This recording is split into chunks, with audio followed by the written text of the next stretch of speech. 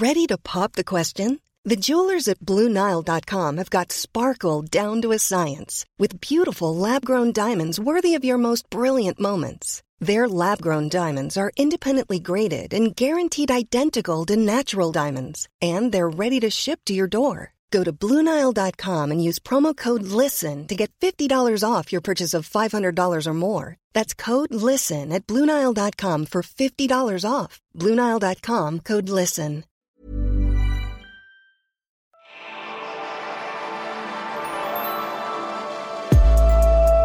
Det her er det spirituelle hjørne.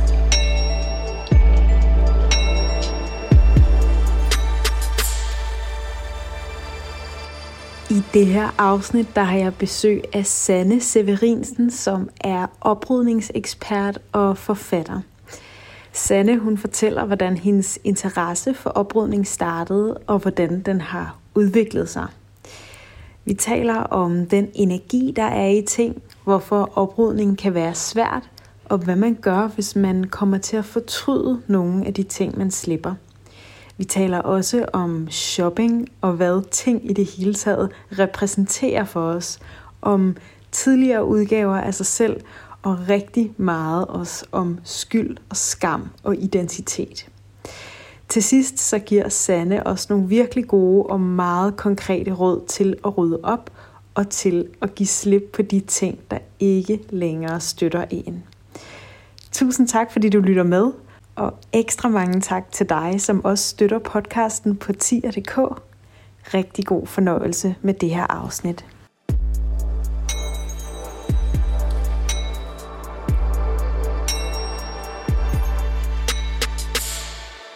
Jeg har fået besøg af dig, Sanne Severinsen, og du er oprydningsekspert. Tak. Hvor længe har du egentlig kaldt dig selv for oprydningsekspert? Ja, det er da et godt spørgsmål. Det har jeg vel i 3,5 år nu. Altså, jeg har jo arbejdet i rumtillivet i 4,5 år. Men der gik noget tid, før jeg sådan turde steppe ind i den og sige sådan, jeg er faktisk ekspert nu. Ja, og Rum til Livet, det er din virksomhed, det hvor du rådgiver i oprydningen? Ja, inspirerer i virkeligheden i langt hen ad vejen, vil jeg sige, til oprydning, ikke? Både jo i folks private hjem, men i særlig grad også online og på de sociale medier. Jamen, altså, meget spændende. Og jeg har glædet mig rigtig meget til, at du skulle komme her, fordi oprydning er faktisk noget, jeg har haft, men har måske stadig svært ved. Der er altså noget med det her med at skille sig af med ting, og jeg kan rigtig godt lide orden og rene linjer og det hele. Men det har ikke været nemt for mig, så det skal vi altså dykke ned i her. Det kan være, at jeg kan blive klogere på, hvorfor det har været svært. Ja, helt sikkert. Men lad mig først høre om din egen rejse. Hvordan blev du... Har du altid været optaget af oprydning? Ja, altså i et eller andet omfang har jeg altid været optaget af det, fordi jeg har altid været fascineret af ting, og godt kunne lide at omgive mig med ting, og haft yndlingsting, og i virkeligheden haft meget stærk tilknytning til mine ting. Og nips og sådan noget? Masser af nips. Vindueskarmen og hylderne fulde af nips, ikke?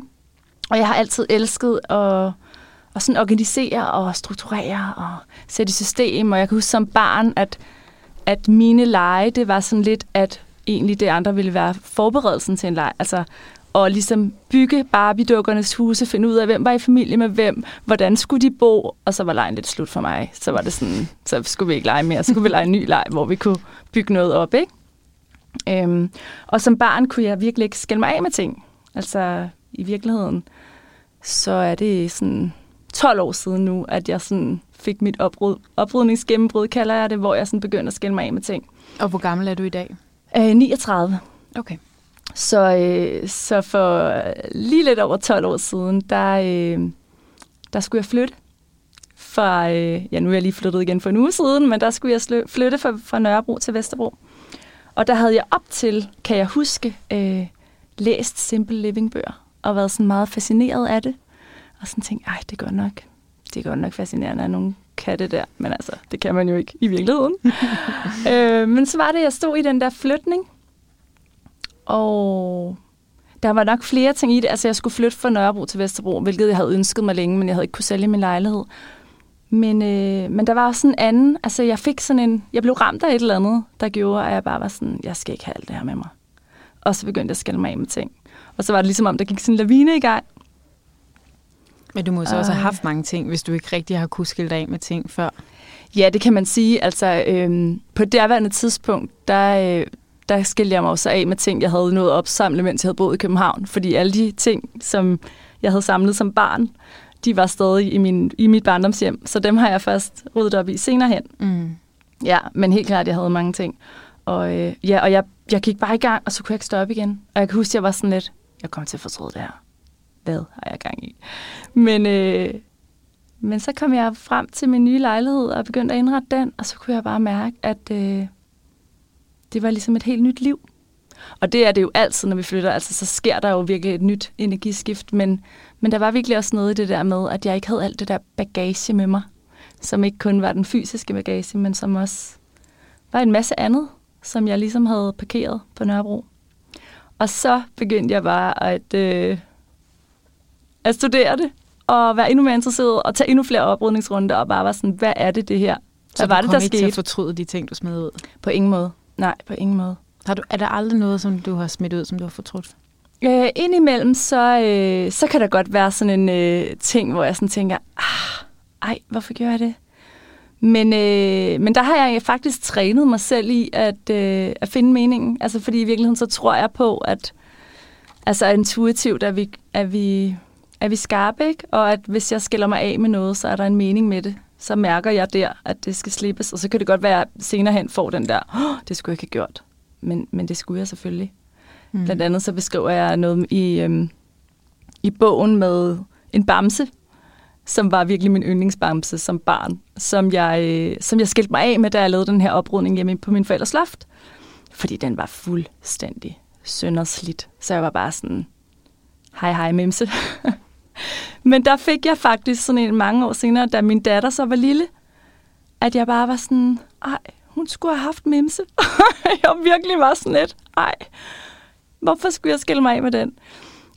Men der har jeg det altså med at virkelig, og så fortælle mig historier om, så jeg ligesom får fortalt mig sådan, der var en mening. Og den her... Og hvad var meningen? Ja, lige med mimse, den historie, jeg har lavet der, det er jo faktisk, at den jo røg ned i genbrugsbutikken, for det gjorde den. Og at der er et barn, der virkelig fandt mimse i bunken af bamser, og bare... mimse bare blev en yndlingsbamse derhjemme, hvor jeg sådan tænker, min datter har jo rigelige bamser, hun har rigelige yndlingsbamser, det ville jo aldrig nogensinde have blevet hendes. Så jeg har simpelthen lavet sådan helt, jeg visualiserede næsten set, hvad det er, at der skete der, ikke? Nej, hvor spændende. Men hvad hvis man nu mister nogle ting, fordi at man ikke bevidst har givet slip på det, men for eksempel, hvis der nu går brand et sted, og det går i stykker, eller sådan, det bare går i opløsning, ryger i havet, eller andet. Ja, men altså jeg vil sige, at jeg har faktisk også, som barn var det særligt slemt, når ting gik i stykker. Jeg kan stadig have den der sådan, at det næsten gør ondt på mig, hvis ting går i stykker. Men igen, så tror jeg faktisk på, at der altid er en mening, når ting går i stykker. Og jeg har mærket af mange omgange, at det virkelig sådan er tegn på ekspansion, når det er, at der er ting, der går i stykker. Og jeg prøver tit sådan at læse symbolikken ind i det, og så kan jeg tit godt se sådan, okay, der er noget større på vej. Altså, selvfølgelig skulle jeg ikke... Altså, den der kop, jeg er færdig med den kop, fordi i øvrigt så minder den jo mig om det der parforhold, eller om det der menneske, og jeg er jo færdig der. Ja. Så den skal jeg ikke have mere, uanset hvor smuk jeg synes, den er. Så jeg prøver altid at se symbolikken i det, og så er der altid en forklaring. Det er meget inspirerende, faktisk. Jeg er nysgerrig, men jeg er faktisk særligt nysgerrig på det her, du sagde med det emotionelle, at du kunne mærke, da du flyttede fra Nørrebro til Vesterbro for 12 år siden, og efterlod en masse af dine ting, så kunne du mærke, at det var ikke kun de fysiske ting, du ligesom slap fri. Der var også noget andet. Mm-hmm. Og hvordan, eller hvad var det noget andet, og hvordan tror du, det hang sammen? Jamen altså sådan, som jeg ser oprydninger, især det her med at skille, altså når vi skiller os af med ting, så er det jo ikke kun ting, vi skiller os af med. Det er ligesom, man kan sige, hver eneste ting, som vi har i vores hjem, er jo kommet ind i vores hjem på en eller anden måde. Og på den måde, så er der jo for os nogle historier, nogle minder, noget energi knyttet til den her ting. Og det, der så sker, når vi begynder at skille os af med de her ting, det er, at vi jo ligesom også kapper de her tråde. I hvert fald de energetiske tråde, dem kan vi ligesom kappe og forløse, og så bliver der plads til noget andet. Og i forhold til de historier, altså nogle gange kan ting jo repræsentere historier om os selv. Hvem er jeg, eller hvem er jeg ikke? Hvad må jeg ikke? Hvad kan jeg tillade mig, hvad kan jeg ikke tillade mig? Og det der med at begynde at arbejde sammen med vores hjem og med vores ting, og måske begynde at se sådan, okay, men jeg kunne også godt være det her, eller det der er jeg ikke længere. Eller altså for eksempel kan det være sådan noget med at kigge på ens bogsamling. Altså der er virkelig meget identitet i bøger. Der er også rigtig meget identitet i vores tøj, i vores makeup, i vores hårprodukter, alt muligt. Vores ting på væggene, vores møbler. Så det her med at begynde at se, hvordan, ja, hvilke ting, altså alle ting er jo kommet ind i vores hjem, ind i vores liv, men måske er der nogle af dem, der egentlig ikke hører til mere, og som på en eller anden måde er med til at fastlåse os i noget gammel identitet. Hvad har du selv haft allersværest ved at slippe af med? Det er et godt spørgsmål. Jeg synes faktisk, der er mange ting, som kan være svært. Altså man kan sige, noget af det, som jeg lavede sådan en kæmpe oprydning, dengang jeg blev selvstændig. I forhold til min læreridentitet. Jeg havde været lærer i 10 år.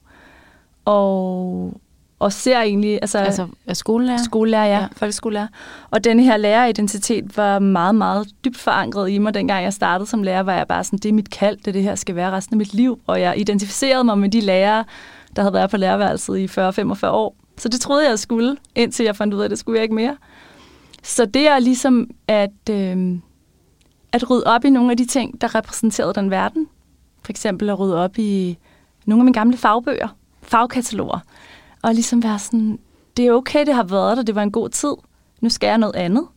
Og derfor så bliver jeg nødt til at skabe plads ved at skille mig af med de her ting. Okay, det kan jeg virkelig godt forstå. Fordi så stikker det jo også dybere. Altså, jeg har brug for de her fagbøger, fordi det er det, jeg står ovenpå. Ja, det er det. Og sådan er det i virkeligheden for mange. Altså ved jeg, altså sådan noget med, det kan også være studiematerialer, men altså også papirer for gamle arbejder. Og det her er egentlig at tillade sig selv at give slip på det fysisk. Så slipper der også noget mere, som gør, at dit råderum bliver større til at leve der, hvor du er nu. Det tror jeg på. Ja, det giver god ting. Noget, jeg også kommer til at tænke på, det her med dyre ting. Det kan jeg i hvert fald mærke. Det har været noget, det jeg har svært ved at skille mig af. Men hvis det er noget, jeg har gået og sparet op til, og det har været sådan lidt eksklusivt, og så kan det faktisk være, det endte med, at jeg ikke har været særlig glad for det, eller ikke har fået det brugt, eller det sad ikke så godt, eller hvad det nu kunne være. Så jeg har haft vildt svært ved at skille mig af med det. Har du nogle gode råd i forhold til dyre ting? Eller ja, altså det her med tings økonomiske værdi, det er helt klart noget, som gør, at vi har lyst til at holde fast på ting. Som du siger, det kan være netop, at vi har skulle spare op til det, eller nogle af os har også bare sådan virkelig meget sådan, så næsten føler os skyldige eller øsle over, at vi har brugt penge på noget. Præcis, det kender jeg i hvert fald. Også det der med at få lidt dårlig samvittighed, når jeg kigger på tingene, fordi jeg gider ikke rigtig bruge den, men jeg kan heller ikke slippe den igen. Præcis. Og der i virkeligheden så vil jeg sige, det her med, hvad ting nu har kostet, er jo egentlig ikke så vigtigt. Det er vigtigt at se på, okay, sådan, bruger jeg den? Er jeg glad for den? Giver den mig god energi? Og hvis ikke den gør, kunne jeg så tillade mig selv at skille mig af med den. Altså, og virkeligheden, altså fordi man kunne kalde det et fejlkøb, ikke? Og det her med at gøre fejlkøb, kan vi jo gøre på alle mulige niveauer, men de fleste har helt sikkert sværest ved dem, der har kostet mange penge. Og det her med at sige sådan, ej, det er okay. Og så lære noget af det. Fordi det er lidt som om, hvis vi bliver ved med at holde de der ting, det er i hvert fald min erfaring, hvis vi beholder de ting, så bliver de ligesom ved med at gå og ærger os og nage os, og hver gang vi støder på dem, så er det bare sådan, hvorfor brugte jeg de penge? Men hvis vi i stedet for tillader os selv at skille os af med dem, og tage læringen med, så kan vi undgå fremtidige fejlkøb. Har du selv prøvet at lave sådan et fejlkøb? Ja. Helt. Og hvad har læringen så for eksempel kunne være? Jamen jeg synes, altså generelt med fejlkøb, så er der jo altid en læring. Faktisk bruger jeg selv ordet læringskøb i stedet for, fordi det her med fejl, det er jo meget Det er jo det, vi siger, men der ligger meget dom i det her med, det er et fejlkøb. Og i stedet for at se på det som, okay, hvad lærte jeg her? Og det kan jo være alt muligt, jeg lærte. Det kan være, jeg lærte, jeg skal huske at lige prøve tøjet en ekstra gang, eller hvad er det egentlig for en stil, jeg har skiftet til? Altså, fordi ofte kan vi begå fejlkøb, fordi vi sådan har måske glemt, at vi har udviklet os. Vi er gået videre. Så falder vi over et eller andet tilbud, eller et eller andet, ikke? Bare sådan, det der skal jeg lige have. Ej, det er sådan noget, jeg plejer og gerne vil have. Det kan også være støv. Altså, det er typisk sådan sko og tasker, der også kan være enormt dyre, ikke? Så læringen kan være alt muligt. Det er meget individuelt. Men måske er det sådan noget med lige at stoppe op. Lige at huske på, hvad er egentlig mine værdier, eller hvad er det egentlig, mine præferencer er lige nu? Det er en god pointe. Jeg må faktisk indrømme, at jeg har det virkelig svært med at købe ting, fordi jeg kan ikke rigtig lige vurdere, om jeg bliver glad for det. Og nogle af de ting, som jeg er sådan, den bliver jeg glad for. Det er der ingen tvivl om. Så bliver jeg det ikke. Og omvendt. Altså, jeg har faktisk selv, jeg havde sådan en periode, altså, jeg havde jo det her sådan oprydningsgennembrud, som jeg kalder det der for 12 år siden, men så har jeg haft sådan flere ture efterfølgende, og en meget stor oprydningsrunde, jeg tog, det var, da min datter var helt lille, og jeg var blevet alene med hende, hvor jeg også tog sådan en identitetsoprydning, fordi det virkelig var sådan, okay, her står jeg alene, mor. Det har jeg altså ikke signet op til. Altså Sanne Severinsen her, hun er ikke sådan en, der er alene med et barn, eller sådan, men det er jeg så. Så der lavede jeg sådan en oprydning i hele mit hjem, og der rydde jeg blandt andet op i mit tøj, hvor jeg var sådan, altså jeg var igennem alle følelser i den tøjoprydning, for det var bare sådan, hvor kommer alt det tøj fra? Altså, ja, det har jeg selv taget ind i mit hjem, og altså jeg går ikke med, du ved, 90% af det. Så der ryddede jeg op, og der havde jeg et år bagefter, hvor jeg bare ikke kunne købe noget tøj. Fordi jeg bare var sådan, jeg kan jo ikke stole på mig selv. Jeg kan jo åbenbart ikke selv vurdere, hvad det er, jeg gerne vil have. Så der havde sådan hvad kalder jeg det? Sådan et ufrivilligt købestop næsten. Fordi jeg simpelthen blev sådan i tvivl hver gang, jeg var lige ved at købe noget. Så til dig, så det her med at ligesom også bare tillade, okay, jeg ved faktisk ikke, hvad jeg kan lide, eller sådan i en periode. Det giver god mening. Og så på et eller andet tidspunkt måske også tillade sig selv, fordi det var i hvert fald noget af det, jeg gjorde, tillade mig selv. Okay, det værste, der kan ske, er, at jeg ikke bliver glad for det. Ja. Det er også okay. Ja, fordi det er bare ting. Det er bare ting. Ja. Og vi kan virkelig komme til at lægge for meget sådan skyld på os selv over, ikke at kunne vælge rigtigt, men bare sådan, det er også okay. Og købe noget og fortryde det. Hvorfor tror du, der er så meget, der kan være så meget skyld og skam i ting, også det her med at skille sig af med ting, altså sådan, det må du ikke give slip på, det der. Hvor tror du, det kommer fra? Altså det kommer ofte, det kommer ofte hjemmefra, ikke? Altså, hvad har vi lært fra vores forældre? Hvad har vores forældre sagt? Hvad har vi hørt? Hvordan har vi set, de selv har ageret i forhold til at skille sig af med ting? Og nu ved jeg ikke med dit barndomshjem, men i hvert fald min far, han er efterkrigsbarn. Så der har virkelig været sådan, alt har en værdi. Vi skal altså ikke af med noget. Alt kan bruges. Fordi han jo virkelig har prøvet at mangle. Og det sidder jo i os. Og det sidder i generationerne også. Det sidder i vores fortællinger, så vi sådan, bliver også enige med hinanden om, at det er lidt farligt at skille sig af med ting, og vi kunne komme til at mangle, og vi kunne komme til at fortryde. Og sådan. Ja, det er det. Så det her, i vores kollektive historie ligger der rigtig meget om, at det er sådan, altså farligt, har jeg lyst til at sige, men at det er utrygt i hvert fald. Jeg kunne komme til at fortryde det. Og måske er vi også tilbøjelige til at dyrke de historier, hvor vi har fortrudt, frem for alle dem, vi ikke kan huske. Alle de ting, vi har skilt os af med, som vi har glemt, fordi det var fint. Ja. Ja. Men har det så jeg bare tænker, har det så ændret noget ved dit forhold til din far? Fordi det må på en måde også være sådan lidt provokerende for ham, så at få en datter, hvis han har de her overbevisninger, og så have en datter, som bare sådan, nej, vi giver slip på det, vi skal ikke have det her med. Ja. Altså,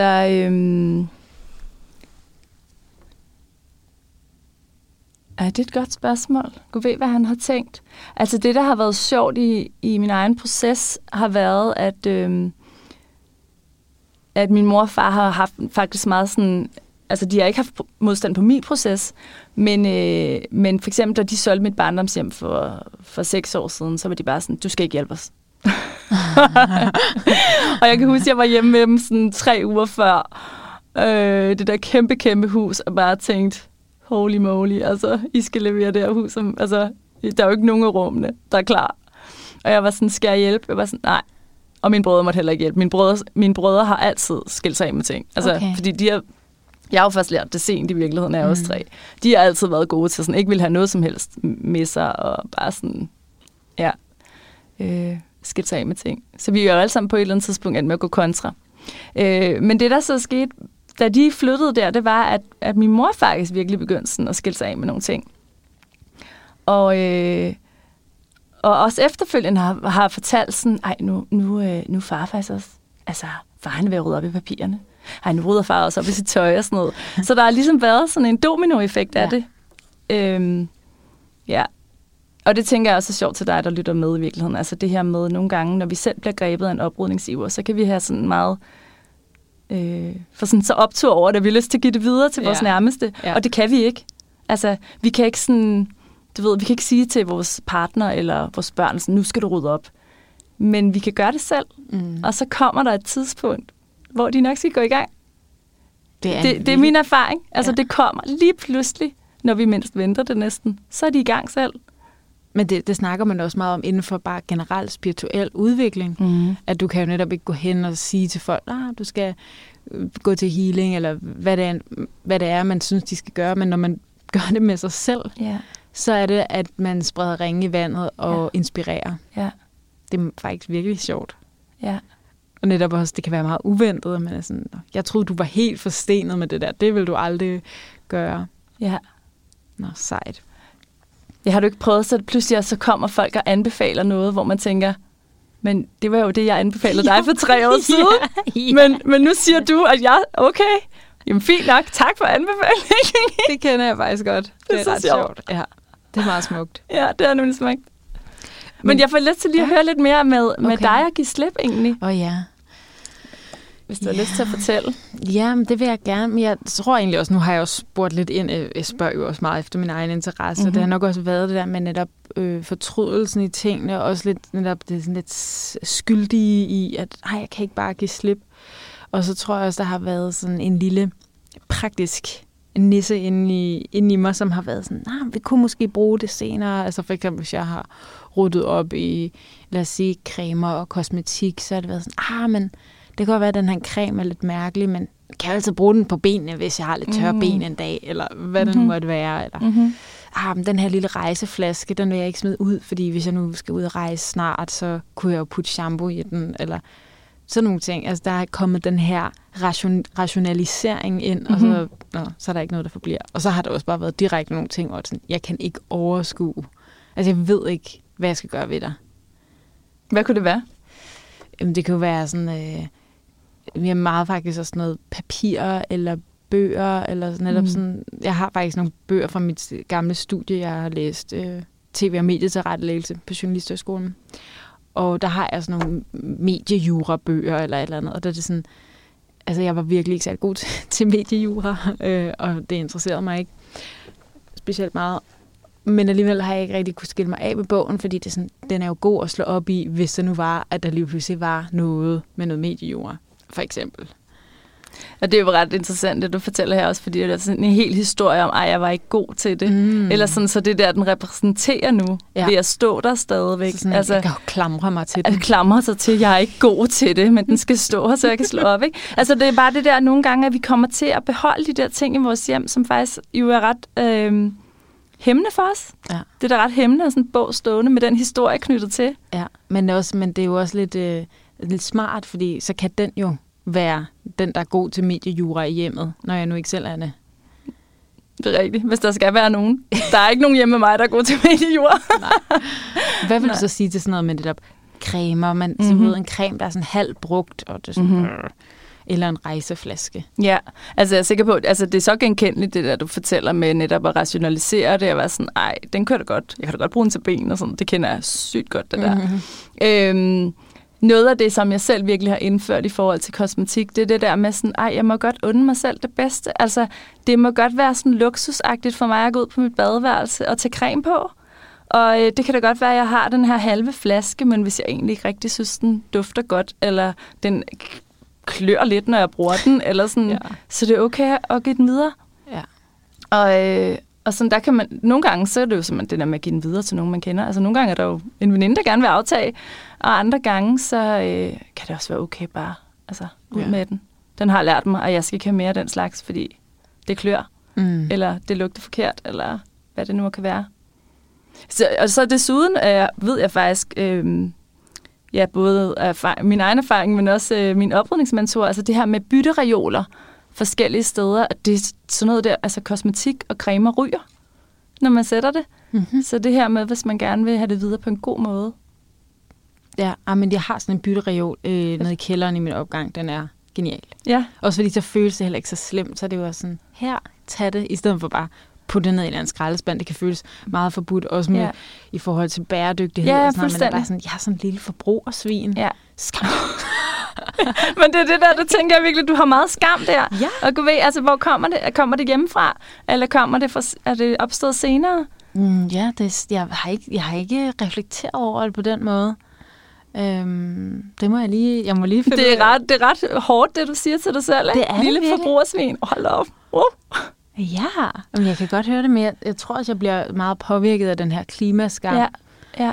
Og sådan, det må du ikke, og sådan, hvad har du gang i? Der er nogen, der slet ikke har noget, men jeg kan godt høre, når jeg sidder og siger det højt, sådan, det er ret hårdt. Mm-hmm. Og så hæfter jeg mig også med det, du siger, med, det må også godt være en god oplevelse at gå ud på ens badeværelse og åbne skabene og være sådan, det er alle mine yndlingsprodukter, eller det er kun smukke ting, eller ting, jeg er glad for. Altså det er det her med at lade dig blive løftet, ikke? I dit eget hjem, og lade dig blive løftet. At vælge, hvilken energi vil jeg omgive mig med, hvilken energi vil jeg smøre mig ind i, hvilken energi, altså, fordi vi har alle sammen et ansvar i forhold til klimaet, og det synes jeg, for mig at se, så kan jeg virkelig bedre bære det ansvar, hvis jeg sørger for at nære mig selv godt. Og hvis jeg ligesom tager stilling til de produkter, altså der sker jo også, det har været min egen rejse, i hvert fald i det med, at jeg virkelig begyndte at skille mig af med ting, så blev jeg simpelthen også langt mere selektiv i forhold til, hvad jeg bragte ind. Altså både hvad jeg købte, men også hvad jeg sagde ja til. Altså fordi nogle gange kan vi også bare få rigtig mange ting ind i vores hjem, fordi folk kommer med gaver til os, eller giver os gratis ting, eller vi finder ting. Og det her med at være selektiv, og sådan sige nej tak, det er i virkeligheden også, kan løfte os. Ja, det giver fantastisk god mening. Og så kan vi hjælpe flere, inspirere flere i virkeligheden. Ja, og bare, man kan sige, alt starter med os selv, så hvis vi gør noget, som får os til at trives bedre, så kan vi også gøre det, vi er her for at gøre, og skabe en positiv forandring. Præcis, ja, det er det i virkeligheden, ja. Altså, nu har du beskæftiget dig med det her længe, og du fik ligesom dit oprydningsgennembrud for 12 år siden, og så boede du i den lejlighed, som du flyttede fra Nørrebro til Vesterbro, så boede du i den lejlighed så i 12 år, og har så flyttet nu her for hvor lang tid siden? For en uge siden. For en uge siden. Ja. Og jeg er jo nysgerrig på at høre, om der er sket noget nyt, om du har fået en eller anden ny indsigt i den oplevelse, det har været at flytte den her gang. Ja, altså, og jeg tror ikke, jeg er færdig, eller sådan, jeg var meget bevidst om, at, altså fordi jeg også skal huske det fra den gang, altså at en flytning er et kæmpe energiskift, og der sker virkelig noget nyt, og jeg har været meget sådan, jeg har tænkt meget over, at det her nye hjem, altså det er sådan, det er ligesom en større potte at give mig selv. Jeg bruger sådan meget altså jeg tænker tit sådan i plante, jeg ved godt, det er lidt fjollet, men jeg har virkelig sådan en følelse af, at jeg havde en god potte på Vesterbro, og jeg havde virkelig groet noget der, og nu havde jeg brug for mere plads. Så det her i første omgang, så det her med, at vi får meget mere plads, og vi får vandet tæt på, så der er ligesom, der er nogle nye muligheder, der opstår bare i det.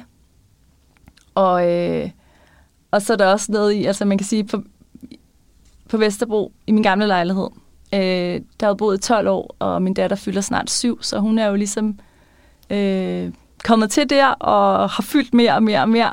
Og jeg kan virkelig godt se, sådan især de sidste 2 år, hvor hun er blevet større og større, at hun har fyldt mere og mere i lejligheden, og det var som om min plads blev mindre og mindre og mindre og mindre.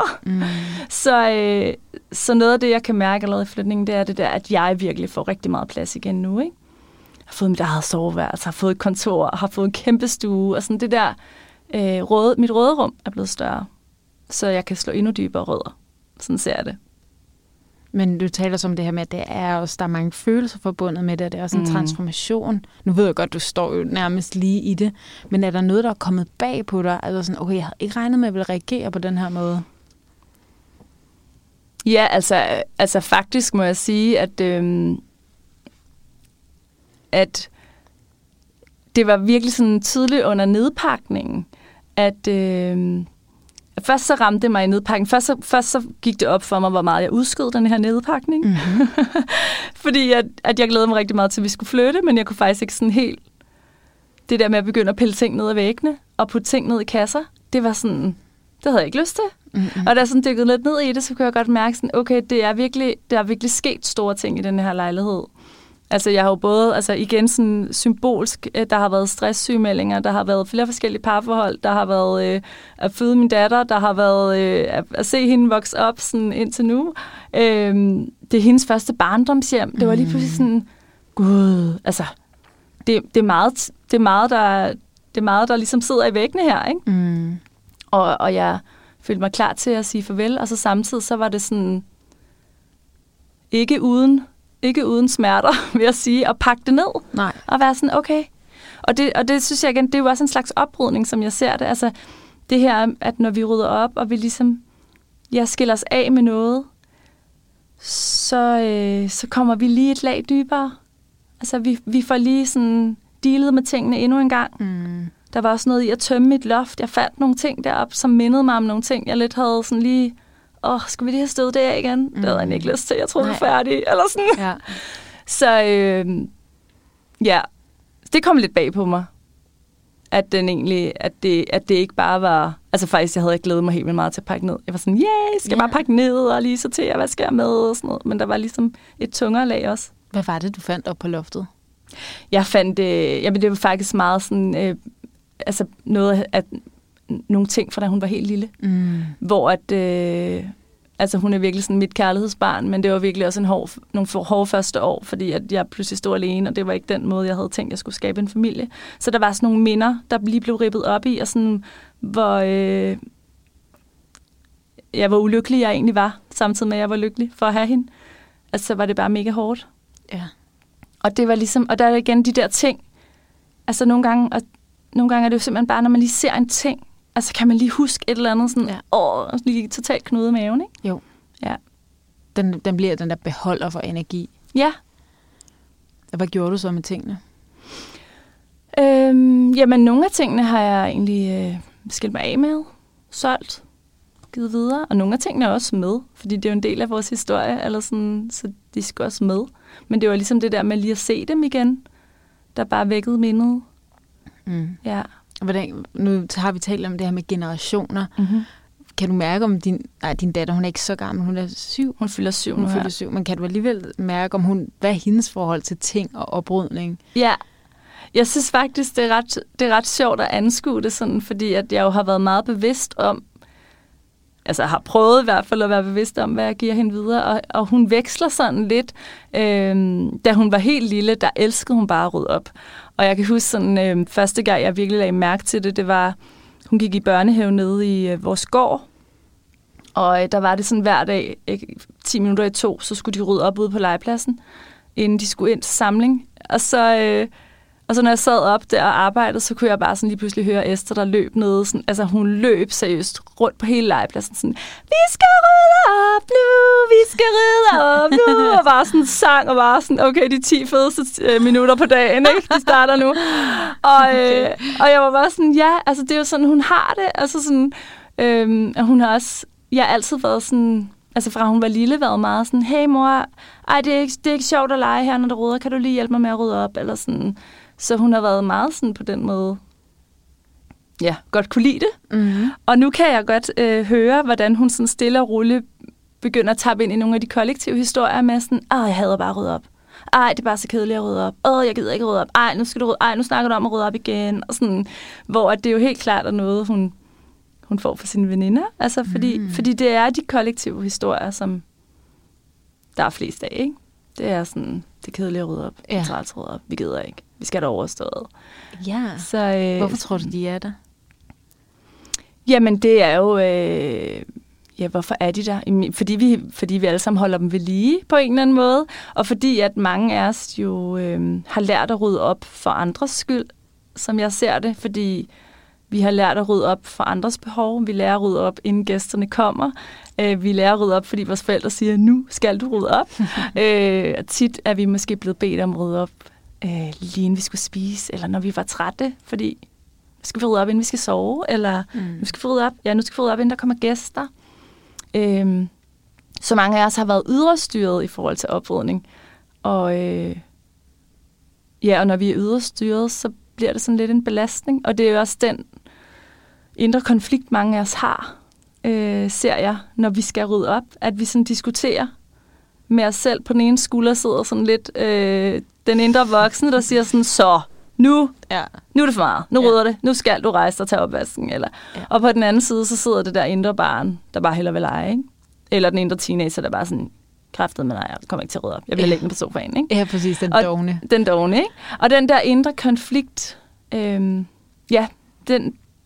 er virkelig den, som også nogle gange dræner os, fordi så kan vi jo blive ved med at ligge der og diskutere med os selv. Og den indre voksne bliver mere og mere skuffet, og den indre teenager bliver mere og mere doven, og der sker ikke noget. Før, så kunsten for mig er egentlig at begynde at finde ind til den der, sådan, kunne jeg rydde op for min egen skyld? Hvad nu, hvis jeg virkelig bare gør det? Ikke fordi der kommer gæster. Ikke fordi, at min indre kritiker siger, at jeg skal gøre det. Men fordi det er ret lækkert. Ja. For mig selv. Når det er klaret i hvert fald. Altså, jeg er også lidt sådan, jeg ved ikke, om det hænger sammen med det her med rod, men jeg har i hvert fald, jeg føler ligesom, der er nogle mennesker, der er gode til, når de kommer ind ad døren, så de sådan hænger deres jakke pænt, stiller deres sko pænt, og så ligesom har det ret sirligt. Jeg har også boet sammen med nogle piger, som var ret ordentlige. Altså, de var bare gode til at sådan lige tørre bordet af, efter de havde spist. Det var sådan helt inkorporeret, og det ligger bare ikke til mig. Altså, jeg vil helst bare sådan, du ved, tage mit overtøj af i sådan en lang stime efter mig, når jeg kommer ind, og måske ende med at sidde med min hue på inden for alt for længe, fordi jeg simpelthen, vi kan kalde det distræt, eller sådan, jeg kan ikke lige hænge min jakke pænt, eller lukke skabslågen efter mig. Og det gør jo altså, at jeg føler, at jeg rydder op hele tiden. Ja. Fordi der går 5 minutter, og så er det sådan, hvorfor er alle tingene ud over det hele? Ja. Altså, kan man sige noget om, at der er typer, at det bare sådan intuitivt, de rydder op? Altså, jeg tænker, det er jo meget vaner også, det der, du beskriver, som jeg virkelig også godt kender for mig selv. Altså, jeg vil sige, jeg har bare altid travlt med et eller andet, der er sjovere, end at lige få hængt jakken på plads. Så det er virkelig noget, som jeg arbejder med, og det her med at have de gode vaner, og det der med, jeg kan huske den første sådan gode vane, jeg kan huske, jeg sådan indførte, det var det her med, at mine nøgler skulle hænge på knæen hjemme på Vesterbro der. Og det var virkelig, efter jeg havde arbejdet med den i virkelig, virkelig lang tid, så gik det jo op for mig, at lige pludselig så hang den der af dig selv. Altså af sig selv. Fordi det er i virkeligheden vaner meget også. Det giver mening, ja. Så det er i det øjeblik, at det bare er en vane at hænge den op og hænge jakken ind i skabet. Så det er jo det letteste. Klart. Men det kræver ligesom fokus i en periode. En tilvænningsperiode. Og vaner er bare, det tager bare tid. Ja. Men en vane ad gangen, så kan man gøre noget ved det, hvis man har lyst. Og når det så er sagt, altså, så synes jeg, der er forskel på, nu kender jeg jo ikke dine veninder, men der er forskel på, om vi sådan er i flow med vores vaner, og bare får lagt nøglen på plads og hængt jakken på plads, eller vi også er meget sådan i kontrol og gør det meget kontrolleret. Altså. Fordi jeg har også klienter, som er alt for meget i kontrol, og hvor de kontakter mig, fordi de er alt for meget i kontrol, og det er ikke sjovt, fordi det styrer dem alt for meget, at de hele tiden skal sætte koppen i opvaskeren og tørre støv af på hylden. Og, altså, fordi så er der hele tiden noget, der skal ryddes op, ikke? Hvad siger du så til dem? Jamen, hvis det er issue, så må man jo dykke ned i, hvor at den kontrol kommer fra. Og så er det jo med at begynde at kigge på nogle vaner i forhold til det. Altså, hvor kunne det være rart at løsne lidt op? Og så skal man jo arbejde med nogle vaner der i forhold til også bare at kunne sætte sig i sofaen og lade der være råd, fordi ungerne leger, eller sådan, ikke? Mm. Så er det nogle andre vaner, man skal arbejde med. Men i virkeligheden, så kan det være spændende at kigge sådan på spektret, sådan, okay, hvis det i den ene ende er der sådan total orden, og i den anden ende er der total kaos, hvor er det så egentlig rart for dig at være? Mm. Fordi vi kan godt sådan komme til at sådan forherlige den der total orden, men det kan være lige så belastende at være der. Det er meget brugbart. Det tror jeg tror godt, jeg lige sådan kan se, hvor jeg er på det der spektre. Fedt. Og der er nok egentlig rimelig, det skal være rimelig ordentligt. Altså ikke sådan perfekt, men sådan rimelig meget. Mm. Det har jeg i hvert fald kunne mærke, efter jeg for nogle år tilbage sådan virkelig begyndt at sådan gøre lidt mere ud af mit hjem, hvordan det så ud. At når jeg så ryddede op i nogle af tingene, så det bare var mere sådan rene linjer, så var det sådan, det var rart at komme ind i køkkenet for eksempel. Ja, det lyder. Det kan jeg godt genkende også. Og det er i virkeligheden, altså det der med, når vi først har orden i vores køkken for eksempel, så er det jo også nemmere at holde orden. Altså det er det, der er. Altså orden tiltrækker orden, lige så vel som rod tiltrækker rod. Så hvis der først er nogenlunde orden i skufferne, så er det jo lettere at lægge ting ned på plads, end at bare smide dem. Hvis der er kaos i skuffen, så må vi ligesom bidrage endnu mere til det kaos, ikke? Mm. Så det kan virkelig støtte os at sætte fokus på det i en periode og sige sådan, okay, nu prøver jeg at lave orden i deres skab, fordi så bliver det faktisk nemmere for mig. Ja, at holde det. Mm-hmm. Ej, det er meget spændende. Jeg har i hvert fald kunne mærke det. Nu deler jeg bare lige mine egne erfaringer her. Jeg har nemlig kunne mærke rigtig meget af mit klædeskab. Mm. Jeg læste faktisk Marie Kondos bog. Marie Kondo, hun er den her oprydningsekspert fra Japan, som var meget op i tiden for, 5 år siden eller sådan noget. Men hun taler jeg tror stadig, hun er i virkeligheden. Hun er meget op i tiden, bare generelt. Men det hun taler om bare, at man skulle ligesom folde sit tøj på en særlig måde nede i skufferne. Mm. At man skulle ikke lægge det i lag, men man skulle ligesom lægge det, så man kunne se det hele. Og det var jeg bare sådan, okay, det vil jeg gerne. Og bare tog alt tøjet ud, og så lagde jeg det så sirligt på den der Marie Kondo-måde i skufferne. Og så tænkte jeg, det holder nok en uge, fordi jeg kender mig selv. Men det holder stadig, og det er flere år siden nu, og det har bare været sådan, det har faktisk virkelig været en af de ting, jeg også har sagt til andre, og været sådan, skal vi ikke lige Marie Kondo din tøjskuffe her? Fordi det var så dejligt, og netop det holder. Ja. Af en eller anden grund, så folder jeg også bluserne pænt sammen og lægger dem ned på den der måde. Ja, det oplever jeg også holder. Ja, du gør det også selv? Ja. Og vi har faktisk lige haft, fordi at vi plejer at have vores tøj i kommode, men nu har vi fået skab med hylder. Så jeg har lige været ude og købe nogle kasser, sådan så vi stadig kan folde tingene, som om det ligesom lå.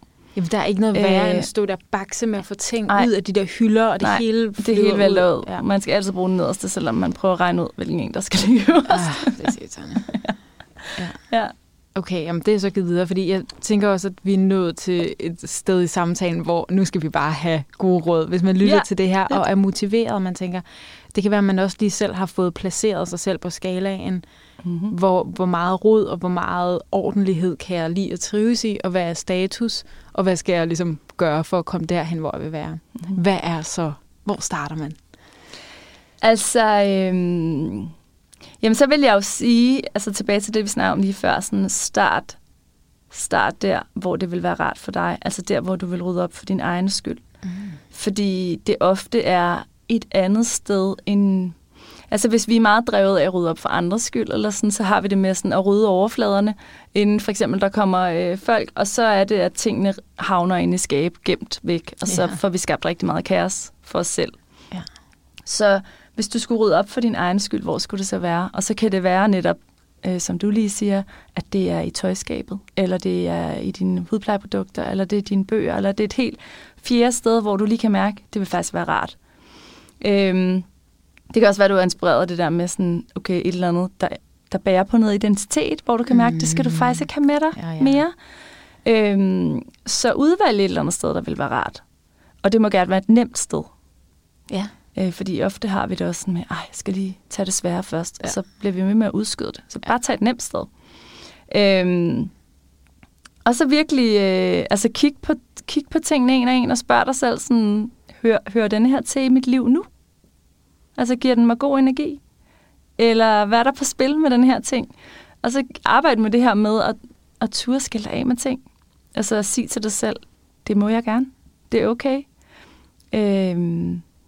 Måske hvis du har lyst, dyk ind i det der med sådan, hvad er det, jeg har med mig? Hvorfor er det, jeg siger til mig selv, jeg ikke må? Hvad har jeg lært? Hvor kommer det fra? Og ofte vil det altså være sådan fra vores barndom, at der sidder nogle mønstre, eller nogle fortællinger, nogle historier, men nogle gange er det også dem, vi omgås med, at vi er blevet enige om, at det må man ikke. Mm. Ja. Det giver god mening. Jeg så også bare lige at tænke på, jeg tror nemlig, jeg så på din Instagram, der var nemlig også et rigtig godt råd, som i hvert fald gjorde indtryk på mig. Nu har jeg selvfølgelig lige glemt det, skal lige tænke. Nå ja, du skrev nemlig, det er dit hjem, og du bestemmer, hvordan det skal se ud. Og det var jeg sådan, nå ja, altså sådan, det er jo så simpelt, at man behøver ikke, altså man må også godt have nogle ting i sit hjem, der måske er sådan lidt underlige eller funky, eller som andre vil sige sådan, skil dig af med det der. Det er jeg simpelthen ikke til at holde ud og kigge på. Men hvis det gør en glad. Ja, præcis. Altså det er faktisk nogle gange, at når jeg snakker med nogen, så er de sådan, ej, men jeg kan bare ikke skille mig af med den her, fordi den har den her historie, eller den minder mig om det der. Så sådan, det skal du da heller ikke så. Nå, ej, det troede jeg. Sådan, nej, giv den prøvespladsen. Altså, den skal da være oppe på væggen, eller brug den sådan. Jeg tror meget på det her med, at vi skaber vores personlige hjem, altså hvor det er sådan, ja, det hjem, der virkelig sådan nærer os og gør os glade og omgiver os med det, der giver god energi, ikke? Jo, og vi bestemmer altså selv. At vi bestemmer selv. Ja. Og jeg ved ikke, om jeg skal fortælle, jeg har jo den her tredeling med yndling, energidræber og fyld, som resonerer rigtig meget for mange mennesker, hvor at man ligesom, i virkeligheden så påstår jeg, at alle ting i dit hjem, de er enten yndling, energidræber og fyld, ikke? Så det, okay, jeg skal lige have det. Yndling, energidræber, fyld. Ja. Okay. Så en yndling, det er sådan, altså yndling er jo alle de ting, som er dine favoritter, alle de ting, du elsker. De ting, der giver dig energi og værdi, og som virkelig passer til dig, der hvor du er nu. Fordi nogle gange har vi også ting, som var yndling engang, som faktisk er passé. Mm-hmm. Så yndlinge kan vi finde, uanset om vi kigger i køkkenet, i tøjskabet, på væggen, blandt vores hudplejeprodukter, bøger, alle steder. Og jeg vil sådan, altså min anbefaling er, at du så vidt muligt primært omgiver dig med de her yndlinge, fordi det er dem, der ligesom løfter din energi. Og så har vi energidræberne, og de er sådan lidt modsat. Det er alle de ting, igen, tøj, hudplejeprodukter, ting i køkkenet. Præcis, mediejordbogen. Ting, der virkelig bare gør dig træt. Altså, du bliver træt bare ved tanken. Jeg har altid sådan, når jeg tænker på mine energidræber, så sådan, kan jeg lige mærke, at det lige bliver svært at trække vejret. Og sådan, jeg bliver lige sådan helt tung, og sådan, jeg har lyst til at sove. Fordi at, de virkelig jo dræner din energi, og det kan du godt mærke, hvis du tuner ind. Det kan også være sådan planter, der er bare sådan halvvæsne, eller der mangler vand. Det kan være hudplejeprodukter, der krasser mod din hud, eller som du ikke kan lide duften af.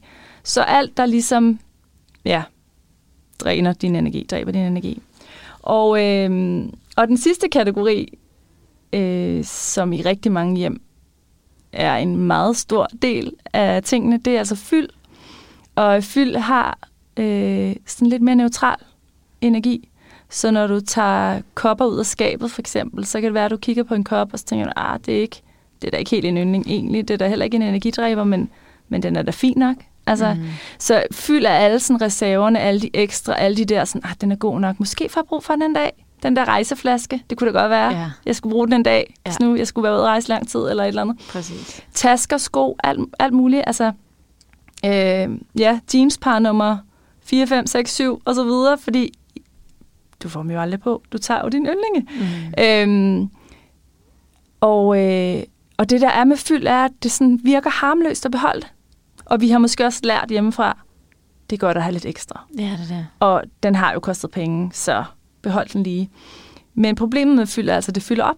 Så hvis du oplever, at du mangler plads, hvilket de fleste mennesker, jeg taler med, synes, de gør, så er der virkelig meget plads at hente, når du begynder at skille af med nogle af de her. Noget af det her fyld. Fordi det er det, der sådan tager pladsen i dine skaber og skuffer. Ja. Det er en god trætrins raket. Ja. Og den kan du jo ligesom bruge, uanset om du kigger netop på dine kopper, på din nejlak, på dine kjoler. Altså du kan ligesom tage en kategori af gangen, og så sige, okay, hvad er hvad her, ikke? Mm-hmm. Ja. Altså Sanne, tusind tak, fordi du ville være med her. Det var meget inspirerende, og jeg skal hjem og rydde op. Jo, hvor godt. Ja, tusind tak, fordi du være med. Det var så dejligt at være med. Tusind tak. Du har lyttet til Det Spirituelle Hjørne. Mit navn, det er Anna Sofia Petri, og hvis du kan lide podcasten, kan du give den et like, et følg eller en håndfuld stjerner her i din podcast-app. Og hvis du kender nogen, som du tror vil kunne lide at høre Det Spirituelle Hjørne, så husk at sige det videre.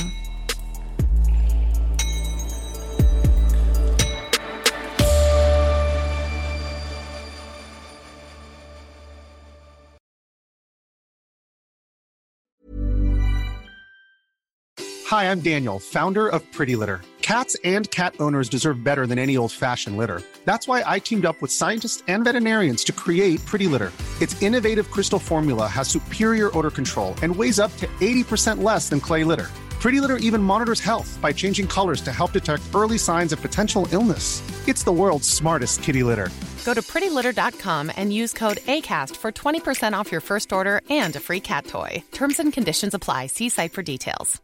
Imagine the softest sheets you've ever felt. Now imagine them getting even softer over time. That's what you'll feel with Boll & Branch's organic cotton sheets. In a recent customer survey, 96% replied that Boll & Branch sheets get softer with every wash. Start getting your best night's sleep in these sheets that get softer and softer for years to come. Try their sheets with a 30-night guarantee. Plus, get 15% off your first order at bollandbranch.com. Code BUTTERY. Exclusions apply. See site for details.